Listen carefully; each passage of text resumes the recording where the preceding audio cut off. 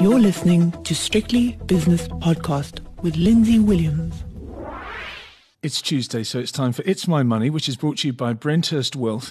And with me today from Brenthurst Wealth is Suzanne Haumann. And Suzanne, you're getting ready for the big 3-week lockdown, as they call it. And there's been a bit of a lockdown, I suppose, when it comes to people's finances. And you sent me a piece earlier today, kindly, that says, is there value in having a financial advisor? If this was a really short interview, I'd just say, yes, thank you very much, Suzanne, see you next week or something. But even more so today, I would have thought you need a calm head and some sage advice in order to get through these very testing times.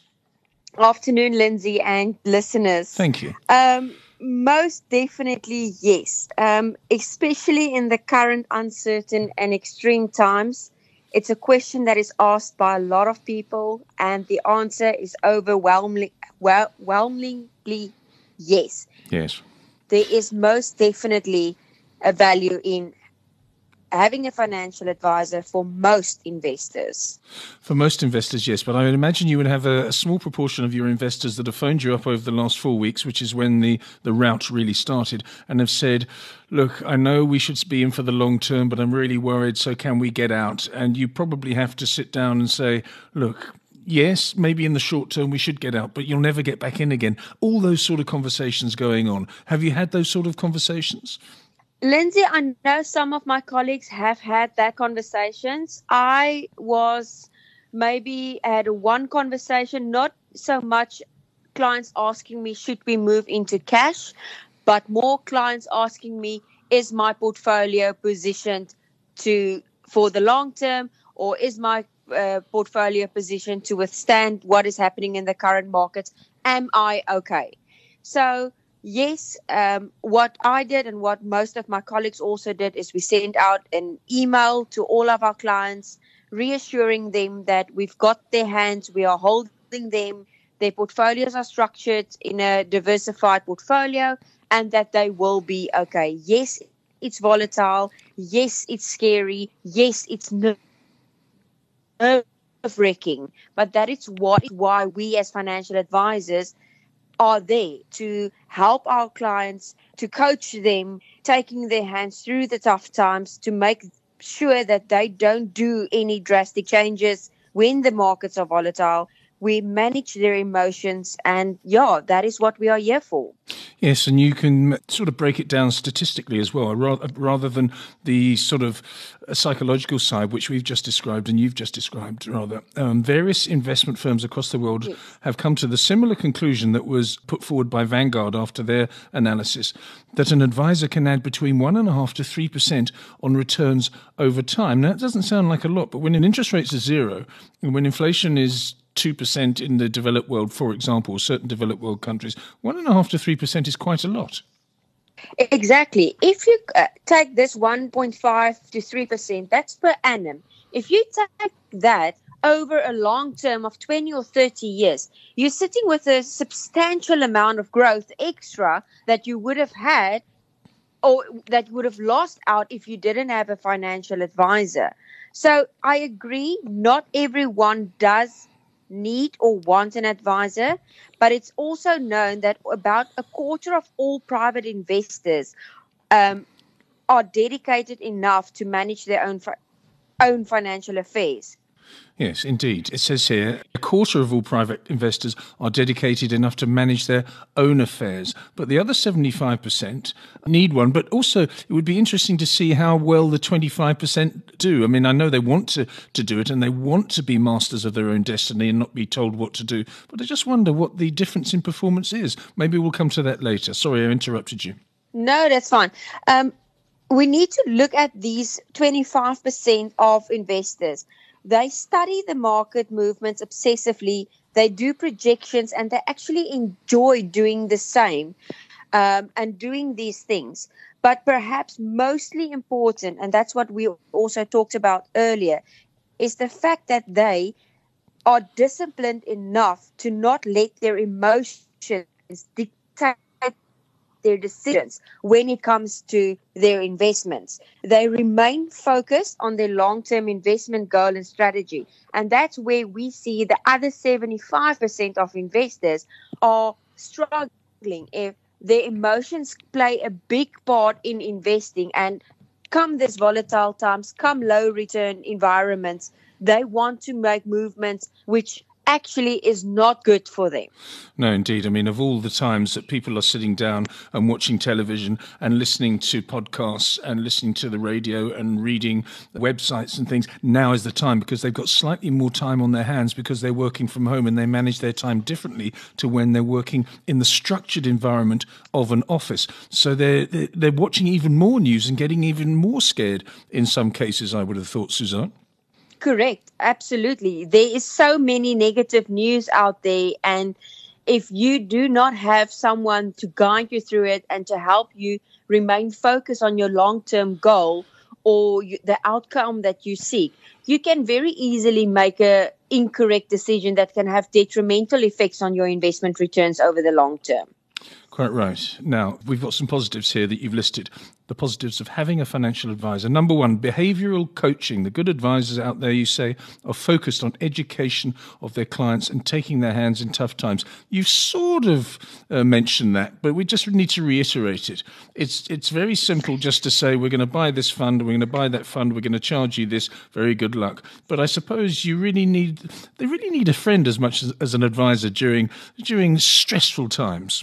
That's very true. In many cases, financial advisors is also more like a psychiatrist, because we need to help the clients to calm down, to stay focused, listen to their, in inverted commas, complaints, their stresses, and help them and guide them to make the correct decisions or to stay focused and to manage their emotions. So, behavioral coaching, very high on the list there. The second one I've listed also is required risk management. Often we see clients who in their own tends to be overly conservative or either very risky when it comes to their investments. We as advisors have the necessary tools to do a proper analysis, and with one-on-one discussions with clients, the required risk levels can easily be established, which is best suited for the individual's needs as well as their long-term goals. Sometimes these risk levels need to be increased to achieve a client's long-term investment outcome. And what I mean by that is a client that needs to or wants to retire with X amount in 20 years, but they only want to save Y. So by doing their risk analysis, we can tell them, look, you are moderate aggressive, but you actually need to take on a little bit more risk to be able to reach your end goal, to have that income when you retire if you only want to save this. If you want to do more conservatively, you would need to increase your monthly or annual contribution.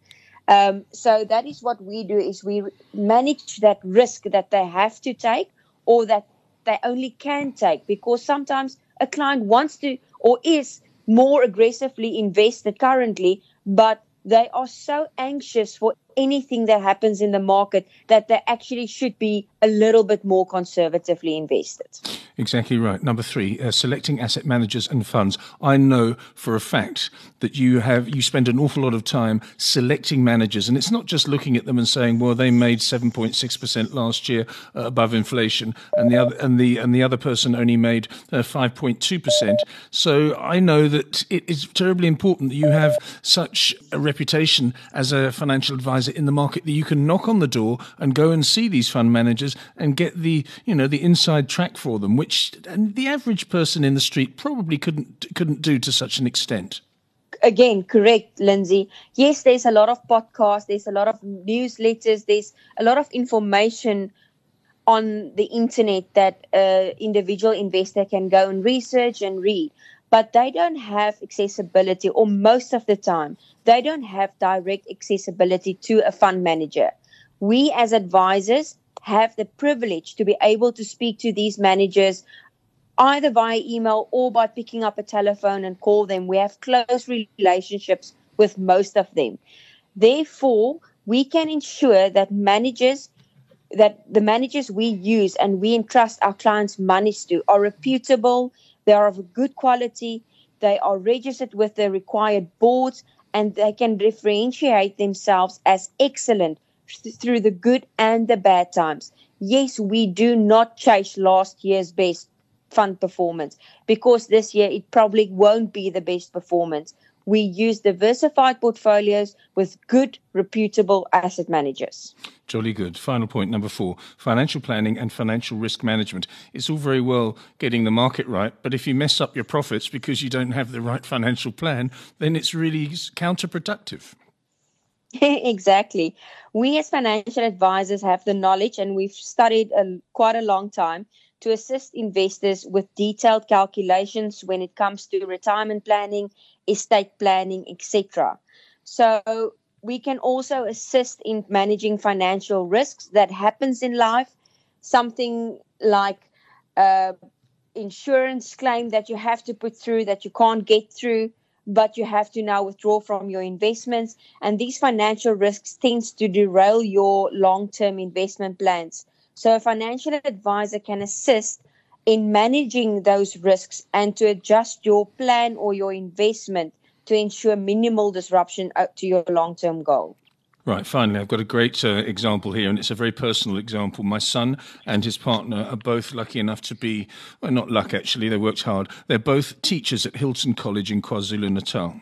Okay, and they've got a great life. They get a good salary between them, combined salaries, and they live in subsidised housing in a beautiful part of the country. And they've suddenly got some spare cash. They're both in their mid to early 20s. Okay, now my son phoned up and said, "Dad, I'm really thinking of buying some shares." I said, "Well, that's a very good idea, especially as the market is 30% weaker than it was a month ago." And he said, "Well, how should I go about it?" And I said, "Well, you should go to this person, and this person, and you choose between them." And one of them was you, by the way, Suzanne, or rather Brenthurst. He would have been put in with the right person. Well, he comes back to me 2 days later and says, "Dad, I bought my first shares." I thought, fantastic. Who did you choose? And he'd gone online and done it himself, which is fine, because when he loses money, he'll realise that his father actually isn't as stupid as he thinks I am. And he said, "But why would I pay anybody when I can just do it myself?" I said, "Declan, where do you work?" He said, "Hilton College." I said, "Why do people pay for their children to go to Hilton College?" "Because they're in the hands of professionals." And that shut him up for a bit, Suzanne. You would have been proud of me. I have to laugh. Well done. That is exactly it. There's people, you don't go to a lawyer to go and give you a medical certificate when you're ill. So go to a financial advisor if you need financial advice. Don't try and do it yourself. That's the simple rule. Exactly. You've taught me well over the years, Suzanne. And the final question is, and it's probably the most serious question I've asked you over the last a few minutes, is with the lockdown coming, what is the first thing you're going to do this afternoon when you get a couple of hours to go and do things? And I would say that you're going to go to the hairdresser or the nail bar because I'm sexist, but you're probably not going to do that. Are you ready for this lockdown? Yes, I am. I've not stocked up like other people did, but I made sure that I've got enough food in my fridges and enough milk and toilet paper. So at this point, for me, my husband and my son, it's staying at home, making sure we keep a distance from all people, family members included. So it's looking after ourselves, boosting our immune systems, and then enjoying some family time. Very good, Suzanne. Enjoy your self-imposed, or rather your government-imposed isolation. Thanks very much for your good advice. That's Suzanne Howman, who's a financial advisor at Brenthurst Wealth in the Western Cape. The views and opinions expressed in these podcasts are those of Lindsay Williams and various contributors and do not reflect the policy, position, or opinion of any other agency, organisation, employer or company associated with strictlybusinesspodcast.com. Assumptions made on the analyses are not reflective of the position of any other entity other than the speaker or the author. And since we are critically thinking human beings, these views are always subject to change, revision and rethinking at any time. Please do not hold us to them in perpetuity.